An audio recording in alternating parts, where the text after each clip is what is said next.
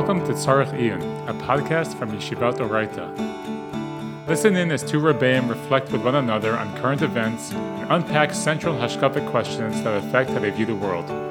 A forum for divergent perspectives informed by both study and lived experience, these conversations will illuminate a handful of the Shivim Panim Torah and scratch the surface of ideas which may in fact require further exploration.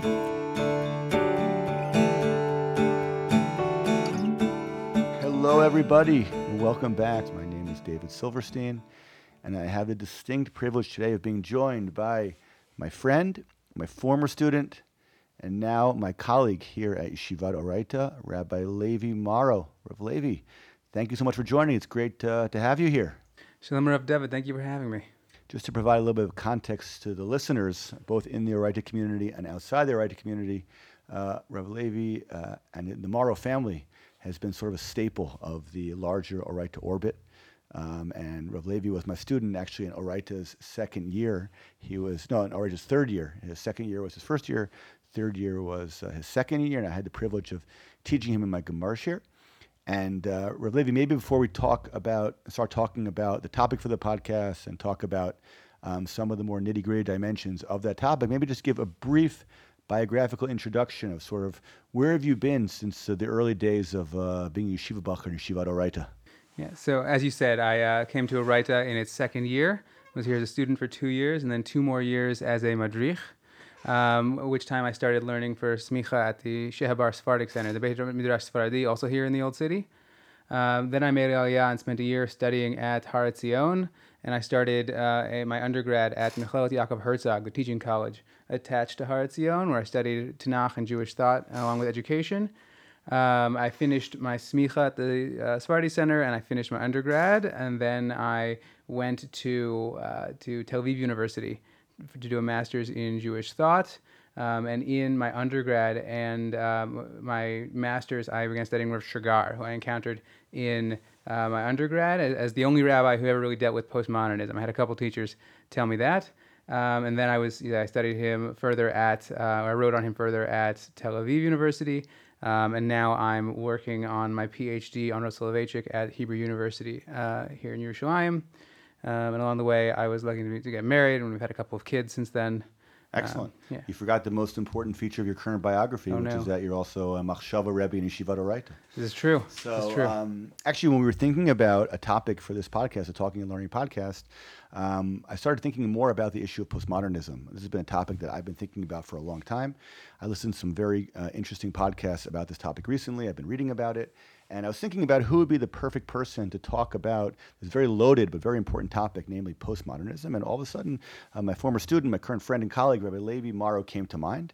And really what we want to do today is sort of touch upon this issue of postmodernism and not sort of only think about it in the academic sense as to sort of what is postmodernism, what does it mean, how has it been applied, but really try and highlight the unique contribution of Rav Shagar. Rav Shagar is one of the most important contemporary Jewish theologians. Unfortunately, he passed away very young, but even after his passing, his students at Yeshivat Siach have put a lot of effort and a lot of energy into publishing his writings. Now, he's written on a lot of different topics. Postmodernism is only one small feature of his larger sort of writing corpus, but it's a very important feature, and I thought today we would talk not only again about postmodernism sort of writ large, but more specifically about Rav Shagar and his contribution. So maybe before we begin with Rav Shagar, maybe Rav Levi, as somebody who has studied Rav Shagar and studied postmodernism both at an undergraduate and graduate level, maybe tell us a little bit about some of the unique features of postmodernism. I mean, when you read the news and you read social media, postmodernism can be perceived by the average onlooker to be sort of this tell-all phrase that people use to describe everything bad going on in the world, right? So if you're somebody who's more conservative in their philosophical orientations, they may look at postmodernism and say, wait a second, this is the source of all evil in the realm of sort of the contemporary woke culture and contemporary trends, etc. But sort of beyond the rhetoric, what exactly is the claim of postmodernism, and sort of how would you distinguish it from the sort of sister claim, what is also known as modernism?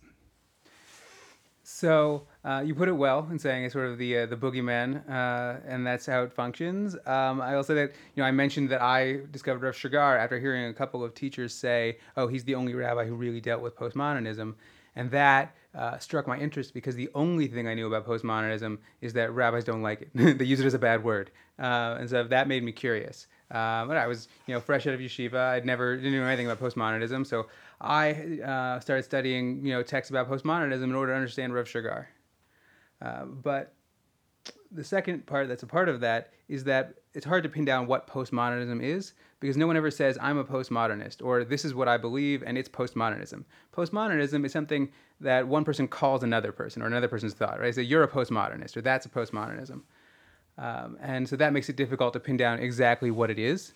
There's also a confusion that happens between sort of postmodernism in popular culture and in the broader American culture wars that seem to envelope the whole world sometimes. And then postmodernism as ideas that originate from thinkers and writers. And those aren't really things you can always separate because the people, on the ground who create the culture and, are movers and shakers in culture and media are working with texts and quotes from writers and thinkers. So maybe just to sort of like frame it a little differently, although I definitely hear what you're saying that defining postmodernism as part of the mysterious feature of the enterprise. I'm pretty sure I read an article not that long ago by not a rabbi, he may be a rabbi also, but his name is I think Alan Zakowitz in Tradition, where he talked about Rav Shigar. And I don't remember specifically if it was his citation, but I think basically if you had to sort of pin down, at least in not academic, but not sort of popular, somewhere in the middle, parlance basically, about what exactly is postmodernism about. And the claim basically is that postmodernism is an attempt to challenge sort of the grand narratives of modernism, right? If you imagine sort of modernism as being defined by all these big ideas, communism and socialism and fascism and sort of all these more macro visions of humanity. And postmodernism comes along and says, let's be a little more humble in terms of thinking about the extent to which we can sort of describe everything in macro terms. And therefore the claim is that what postmodernism is trying to do, at least at its core, is to challenge sort of the grand narratives that were offered by modernism, and by extension start to question whether or not many of those grand narratives are simply sort of social constructs. In other words, they're narratives that are rooted in a specific place and a specific time.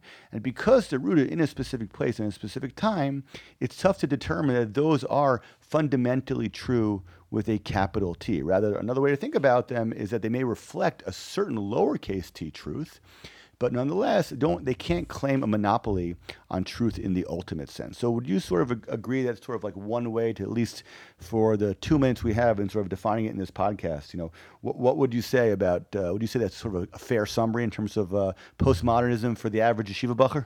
Yeah, I tend to think of postmodernism as or postmodernity, the moment when modernism eats its own tail. That modernism Western modernity entailed, suspicion and, challenging all the narratives before that. The idea of God and, authority and tradition as things that determine what everything in our lives means and how we should be shaping our lives. That modernity in the West challenged all that and said, no, we're going to put man in the center, and we're going to, man is the measure of all things. Man can determine what's true. Man can do philology and take apart sacred texts and take apart traditional institutions. And postmodernism said, okay, that was good, but you didn't go far enough. You have all of your own narratives that you're still maintaining. We have to undermine those.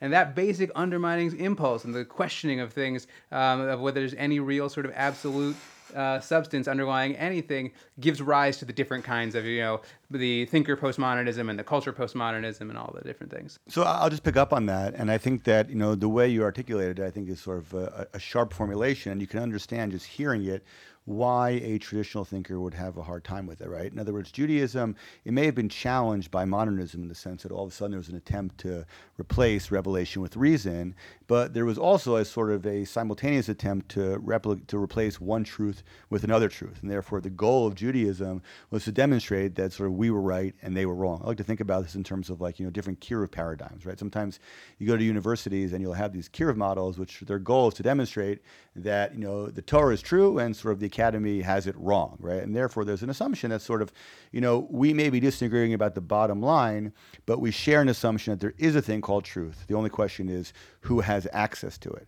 Postmodernism is much more ambitious because postmodernism comes along and says maybe this whole idea of capital T truth, right, is an illusion. In other words, maybe all ideas, even religious ideas, are rooted in time and place, and therefore postmodernism sort of comes to challenge not only modernist assumptions, but also even religious assumptions that are oftentimes rooted in at least larger beliefs that religious people believe to be true. So you can imagine why if somebody's a religious thinker, they're going to say, wait a second, I may not like modernism and secularism and all these different attacks on religion, but at least I could dialogue with it. Whereas postmodernism, what's the shared conversation, right? In other words, I as a religious person believe and there's something called truth, whereas the postmodernist comes along and says everything is a social construct, so in what way are we even dialoguing? So I think one of the ways that I've seen people sort of deal with this tension is to distinguish between, there are different formulations here of what they call hard postmodernism versus soft postmodernism. Now, I am by no means a scholar of postmodernism, but I have seen this phrase come up in different things that I've read. I'm curious, given your knowledge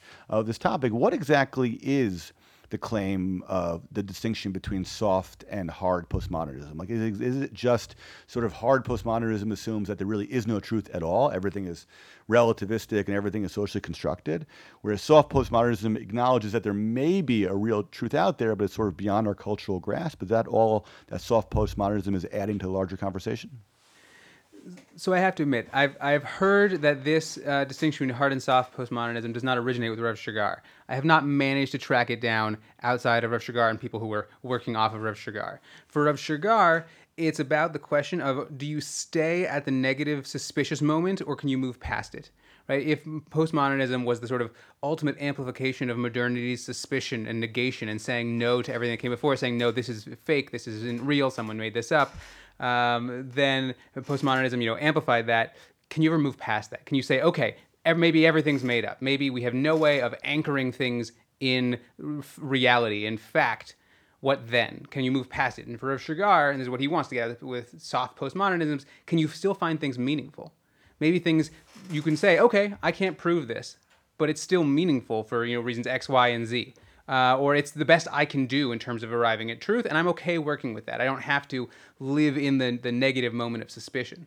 But let's just sort of flesh that out a little bit. In other words, I think you would agree, although obviously feel free to correct me, is that it would be hard to harmonize a traditional approach to faith with what we're going to call, for the purpose of simplicity, hard postmodernism. In other words, if you're going to claim that postmodernism fundamentally assumes that everything, right, is rooted in a social construct, so then it would be hard to imagine that traditional faith, which does believe in at least a theoretical possibility that we have access to truth, even if we're acknowledging that there may be some ambiguity given our experiences, we do believe in a real truth out there.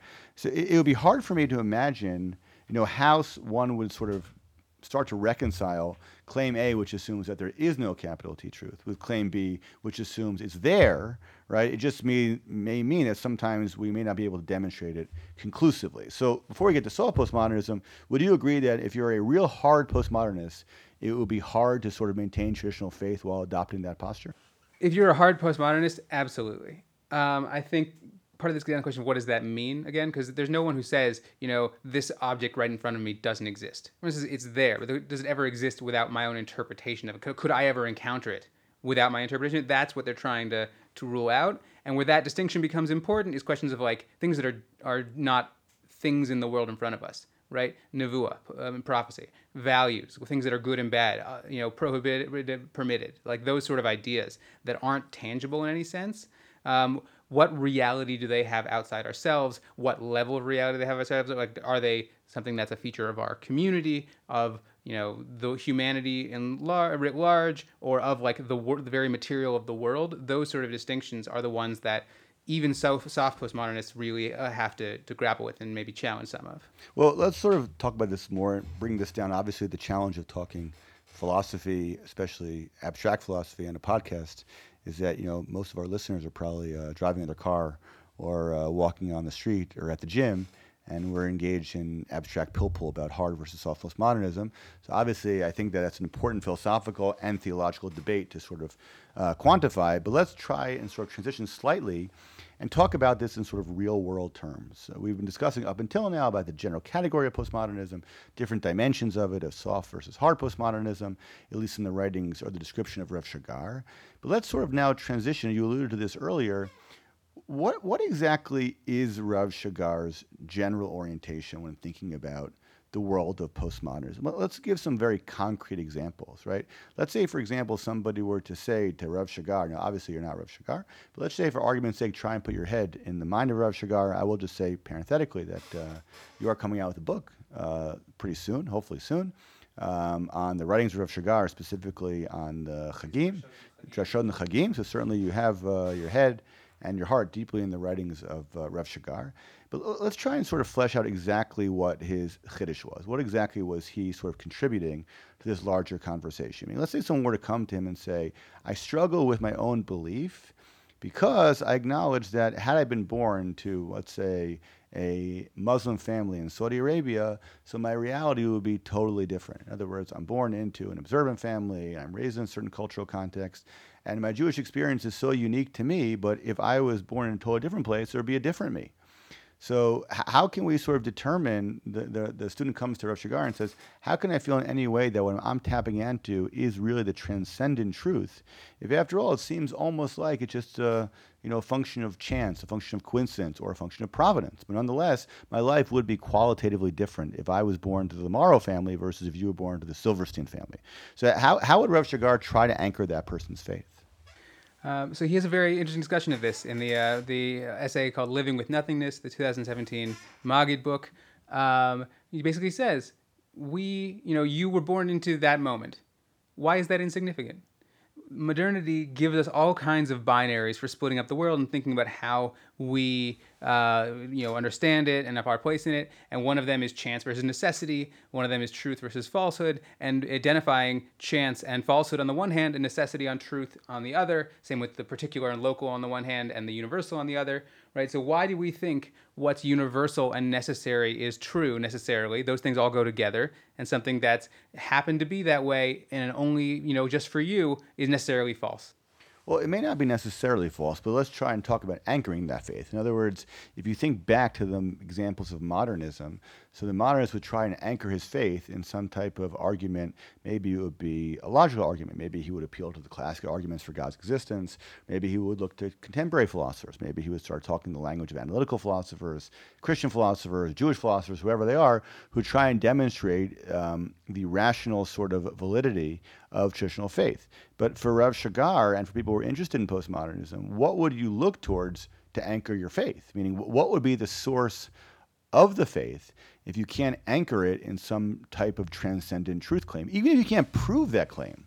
But at least if you feel, right, that claim is real. So for Rav Shagar, what would be the source of a person's faith? I mean, on this sense, I would think that the fact that you feel it's true is essentially enough. Meaning you can't lie to yourself, right? Rav Shagar does not believe you can turn off your brain and say, like, okay, there are good challenges against this, but I believe anyways. But just to put Rav Shagar alongside someone like Rav Soloveitchik. Rav Soloveitchik is also a person you can read. You will not find, as far as I'm aware, a single proof or logical reason to believe. In fact, he very often rejects proofs and says they're just rooted. Proofs are attempts to articulate in objective terms what's an ultimately subjective feeling. And trying to make that jump from subjective to objective ruins it.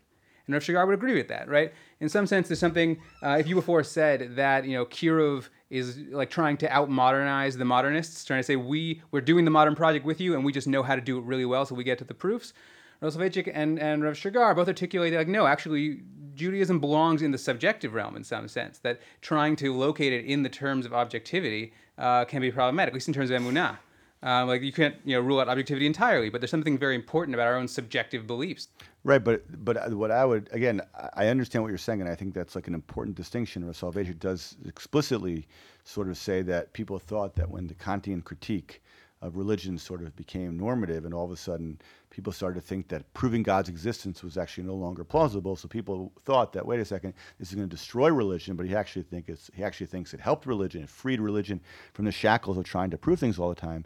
But I would say one of the differences is that, when you're talking the language, a religious experience, even for somebody who acknowledges that not everything is simply going to be an algorithm, they would still have to demonstrate the epistemological value of religious experience. Meaning, there are scholars like Jerome Gelman from Ben Gurion University and other people who talk about the larger value from a truth perspective of religious experience, right? And I think part of the challenge, when people talk the language of postmodernism is it sounds like, again, I am an amaretz when it comes to postmodernism, so I'm really sort of a novice, but it sounds to people like me and people who aren't familiar with all the intricacies of the postmodernist claim is that it's not that the religious experience is somehow valid based on some external criteria, right? The religious experience is valid just because that is the way in which we're experiencing the world, which is totally fine. But it runs this problem that if you start to talk about the idea that the experience is valid because I experience the world that way, well then sort of there's no way to ever have a dialogue with somebody about whose experience is more closely aligning to the truth. Meaning if I come to you and I say my experience is deeply rooted in traditional Judaism, and as a result of which I think that the postmodern claim would at least validate and sort of free me from the need to prove everything, well then my, Wahhabi Islamist friend would say the same thing to me, that his experience of faith sort of anchors him in radical Islam. So one of us, either we're both wrong or we're both right? Or we basically both agree to say that, it doesn't really matter. And it sounds like what you're describing is we would basically both say, listen, like we're both rooted in our own stories and let's just acknowledge that reality. And there isn't really much to talk about beyond that. There's a lot to unpack in the various bits of that, but just to jump onto that last bit, right? What there is to talk about, right? So Rav Shigar, again, explicitly dealing with this in an essay on justice and values or justice and ethics, something like that, in the 2017 Maggid volume. If everyone is just rooted in their own stories, then in some sense, then you have everything to talk about. Because if you, when you want to objectively prove something, then what you basically want to be able to do is to compel yourself to believe something at the very least, potentially even compel other people to believe it. To say, like, you have to believe this if I can prove it to you, right? If not, you're living in bad faith, you're lying to yourself, you're doing whatever, right? When you say everything is subjective, we're all sort of rooted in our own stories, our own religious experience, then you acknowledge we might never be able to communicate that. And so for everything else, we have to talk about it. We have to figure out how we're going to live together, right? And that might not be possible, right? The Wahhabi, fundamentalist, the terrorist, like someone who's doing that, you can't talk to them no matter what. You could have an objective proof. It's not going to help. But Rav Shigar is saying if you want to live together in a society with people, you can either try and compel them to agree with you logically, or you can talk to them about stuff and say, how are we going to make it work despite all our differences? Right. I guess for me, the challenge, even when hearing that, is sort of like there tends to be sort of a blurring of the line here between what I would call philosophy and sociology. In other words, if you were to argue to, not you, but if sort of Rav Shigar would come and say, listen, there's no way that I'm going to be able to demonstrate conclusively to, let's say, I don't know, in the context of the Arab-Israeli conflict that, one position is right and the other one is wrong. So if the best thing to do is sort of embrace our own stories and sort of live harmoniously while acknowledging that, we don't really have a choice, I can understand that. In other words, that's the claim basically which says that it doesn't make a difference who's right? What matters at the end of the day is that we're both anchored in our own stories and our own narratives, and no matter how much we try and argue about it, we're not going to convince the other. So on pragmatic front, let's just sort of, move the goalpost and say that our goal is to just ultimately live together in harmony, acknowledging each other's sort of place while not asking either of us to compromise on our own narrative. Actually, I articulated this one time to somebody. We were talking about this, and I said, like, I'm not by any means a political scientist or have really a sophisticated sense of, the way to solve the Arab-Israeli conflict. But one of the things I was always interested in is how, in the context of the peace era of Oslo and stuff like that, so Bibi, who's been the prime minister, since the time of Moshe Rabbeinu, so Bibi would always insist that the Arabs acknowledge Israel as a Jewish state, right? And you understood from his perspective why that was so important. But you could also understand that what he was asking them to do, basically, is sort of embrace our story, right? And what you're basically saying is that, not what you, but Rav Shigar is basically saying, to use that metaphor, is that you're never going to get them to embrace our story. It would almost be unreasonable. They live in a different sort of reality. The goal is to allow them to continue their story. Maybe their story says, we wish you weren't here. Maybe our story is, we wish you weren't here. But neither of us are going anywhere. So given that reality, we now have to sort of come together to sort of make things work. And I can sort of understand that as a matter of social policy. What I struggle with, again, is this idea that, my experience, right, in terms of grounding me in my identity by itself, right, is something that is going to anchor my faith in a way that I'm going to feel so compelled to, especially, by the way, for people who live in multiple worlds. And again, I apologize for going on for a while here, but I will just kind of push this point a little further, is that if you live in a space where you're totally devoted to an extreme formulation of religion or any dimension of life, and you're so bought into that exclusively, you can imagine that how that is who you are in your totality. But for modern people who live like many stories simultaneously, like, what would that even look like? Like, how would you anchor yourself in your story if your story is a story of an American, a story of an Israeli, a story of a Jew, a story of somebody who's experiencing secular wisdom, story of somebody who's questioning secular wisdom, story of somebody who's a mystic, somebody's a rationalist. Like, there are so many stories. How do we know which one is really us? So it's a good question. And just sort of parenthetically, I always think that the one of the weakest parts of Shigar on translation into English and into the broader Western world is that it's very easy in Israel to say, oh, well, we live with one foot in religion and one foot in the secular world, because both of those worlds are Jewish. And once you go outside of Israel, then it's one foot in Judaism and one foot in Western Christianity, even if it's secularized. But more broadly, and this is somewhere he goes in one of his Hanukkah drashot, his beautiful drasha on the Pach Hashem, and they just found where it is, and it has a little seal of oil. It's not a full Jewish life. There's something Jewish still there, something holy, mamash and tahor and pure still there, even as it's in a broader context, right? But he's saying that the question of authenticity you just asked, which one is authentically you, which one is authentically your story, versus in part of all of the different mishmash of stories that make you up. Maybe that's all the story. Maybe that's like one whole larger story. Right. It's interesting. I mentioned this to you before we started the podcast, that I was listening to a podcast recently with two scholars about postmodernism. It's a very interesting podcast. It's a podcast called Ladat Laha'amin, from an organization called Machon HaYedaya or something like that.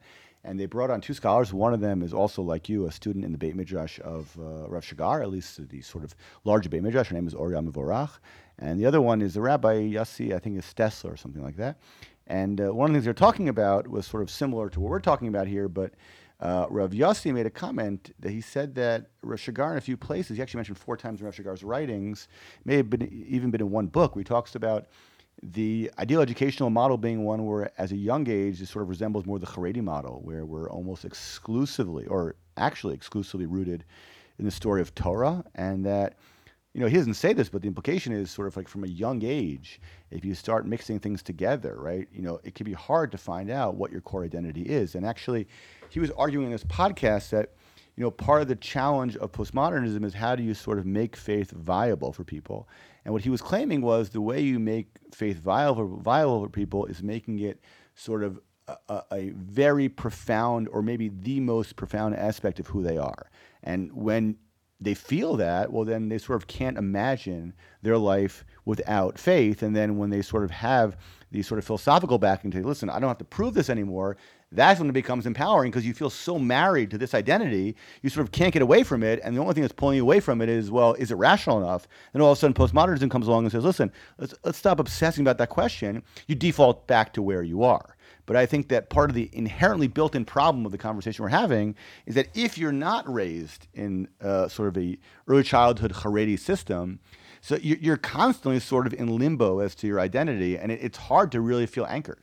And when you don't feel anchored, you sort of get back to this conversation of like, what exactly is the function of truth if I myself can't even anchor myself in my specific truth, just to sort of, maybe we have time for sort of one more follow-up here. I know that oftentimes in contemporary parlance, and actually there was an interesting debate in Makor Shon between Yoel Finkelman, who wrote an article sort of criticizing the religious Zionist community's overusage of the term postmodernism to sort of criticize anything that they perceive to be problematic, and then responses on Facebook from Chaim Navon and other different people who were defending the claim. And basically the idea is that Joel Finkelman was saying, correct me if you have a different interpretation, that listen, the postmodernists are not trying to sort of deconstruct society, l'shem deconstruction. To use Chaim Navon's language, peruk l'shem peruk. They're not trying to just ruin the world, right? They actually think the world would be a better place if we deconstruct certain things.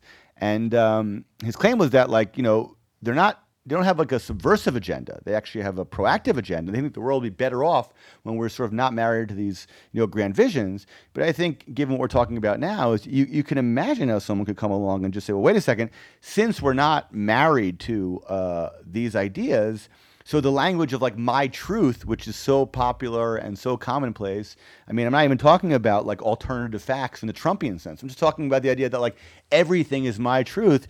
You can imagine how that would be sort of an outgrowth of this type of thinking, because at the end of the day, who are you? You're yourself. You choose that identity. It may evolve, it may shift, and ultimately your truth reflects who you are right now. It may change in 20 minutes. So how would you sort of diffuse that anxiety that the abstraction of postmodernism may lead to some pretty antinomian trends in terms of thinking about anything going on the level of truth? It's a good question. I think a couple of things. One is that on some level, Yoel Finkelman is both right and wrong. Right, he's right that the postmodern half of the culture war, as it were, right, the people who are called postmodernists in the culture war are not trying to just destroy things, right? Not for the sake of destroying things. I do think there's a sort of deeply anti-normative impulse there, specifically because having normative values, having lines that are drawn clearly, make it hard. It may mean there are automatically going to be some people who are marginalized and are pushed out. And so the ethical impulse of let's make sure everyone has a space in our community itself rules out having red lines. So if I recall to the end of Dr. Finkelman's article, and another good article he wrote from 2006 or so called On the Irrelevance of Religious Zionism. I think the title was the best. It was a great article, but the title couldn't be any better. Yeah, it's a great title. He does the same thing, he talks about in both articles the importance of red lines for communal cohesion. Right? Any community has to have red lines, who is in, who's out, in order just to have identity. And on some level, the left half of the American culture war wants there to be no red lines, because that means there are people who are outside. You don't want to have that. And so what that ends up doing is meaning the people who actually are outside the community is the people who want to maintain the existence of red lines. So that you end up with a red line anyways. But I think that the question is how you balance the ethical impulse of inclusion and making sure there's space for people who sort of by definition won't always fit the red lines of any community. Is a good section in the Morrow Nevuchim. It takes some Talmud Torah. The Morrow Nevuchim, third section of the Morrow, chapter 34. Rambam says, rules are always made for the majority. They work for most people most of the time, but not for all people all of the time. There's definitely going to be people for whom it doesn't work. And so the question is, how do you try and balance having communal norms, communal values, and the inclusion of people who, just by virtue of being individuals, don't always fit those values? Yeah, I mean, I think actually, I mean, that Rambam, Al Dat Harov, I mean, we could do an entire podcast just on that Rambam. I'll come back for it. Okay, fine. That's a really incredible, highly provocative, and actually deeply contested passage in the Rambam. I think there's actually an entire book called Al Dat Harov with different scholars talking about what exactly the Rambam meant there. But I think you're right. I think that this issue of red lines, and again the sort of interplay between theology, philosophy, and sociology, trying to take abstract ideas and bring them into the world, is part of the challenge here. That, in other words, postmodernism is, at the end of the day, is an academic venture, and it's something they talk about in the academy, and next thing you know, they're talking about it on Twitter. So I can't really think, honestly, off the top of my head, of many other sort of influential cultural trends that have been as impactful in the non-academic sphere. I mean, I'm 43. I'm trying to think throughout my 43-year existence if I can remember any other term that originates in the academy that actually becomes so popular that like every single gap year kid, all they want to do is talk about postmodernism, even though they probably never even read a book on postmodernism, because it has this like really profound cultural appeal. I mean, I think the answer is that nothing originates in the academy. The academy is really good at reflecting on and making up new words for talking about what's going on already. But so postmodernism gets off the ground really with a French thinker named Jean something Levitar. I'm not good with names in English, let alone in French. Writes the postmodern condition, but he's trying to describe what's already going on. So one of the other big philosophical movements that's in contemporary society is authenticity. But authenticity comes from like the Romantic movement at the end of the 19th century in Germany, and then it makes it into existentialism in the academy, and then back into popular culture. Right. I mean, I think there definitely is like an interplay going on here between like the academic sphere and the sort of the language of the street. I think what's unique here, though, is that you do have an attempt to sort of define some very radical sort of theological, very radical trends going on through the academic lens. Obviously, that in and of itself isn't totally new. One last comment, just very quickly. Do you have any other recommendations for people looking to learn more about postmodernism, and specifically Rav Shagar? Well, it's postmodernism and Rav Shagar. I'm a big fan of holding those two apart. I don't think I think it's one small part of what he's doing, and even then, I think really he's doing something else, because I don't think soft postmodernism really counts. If you want to talk about Rav Shagar and postmodernism, the place to look is Dr. Miriam Feldman-Kay wrote a book on Rav Shagar, and Dr. Tamar Ross. It came out from the Lippman Library a couple years ago in English. I don't remember what it's called right now off the top of my head. As I said, I don't want to put Rav Shagar and postmodernism together. Rabbi Zach Truboff's book is, as far as I'm concerned, the resource to go for English writing on Rav Shagar. You can Google Rav Shagar in English. You'll find all kinds of stuff from me, from other people. But as a book, Torah Goes Forth from Zion by Rabbi Zach Truboff, essays on Rav Kook and Rav Shagar, both separately and together. They're phenomenal essays. I recommend it as a whole. B'ezrat Hashem, there's also the 2017 Maggid volume, Faith Shattered and Restored, but that can be kind of tough to read. And B'ezrat Hashem, hopefully by the beginning of 2023, my translation of Rav Shagar should be called Living Time, Festival Discourses for the Present Age. It should be out. Okay. Sounds exciting. We're excited to see the book, and hopefully we'll get a discount for Right students. But first of all, I want to just thank Rav Levi for coming on the podcast. It's great to have you, A, as a thinker, B, as a colleague, and C, most importantly, as a Right alum on the Right podcast. So thank you so much. And this was another episode of the Tzarich Iyun podcast brought to you by Yeshivat Oraita. Thank you so much for listening, and if you have any questions, feel free to email us, writepodcast@gmail.com. If you have any comments, observations, we're always happy to hear. Wishing everybody a great day.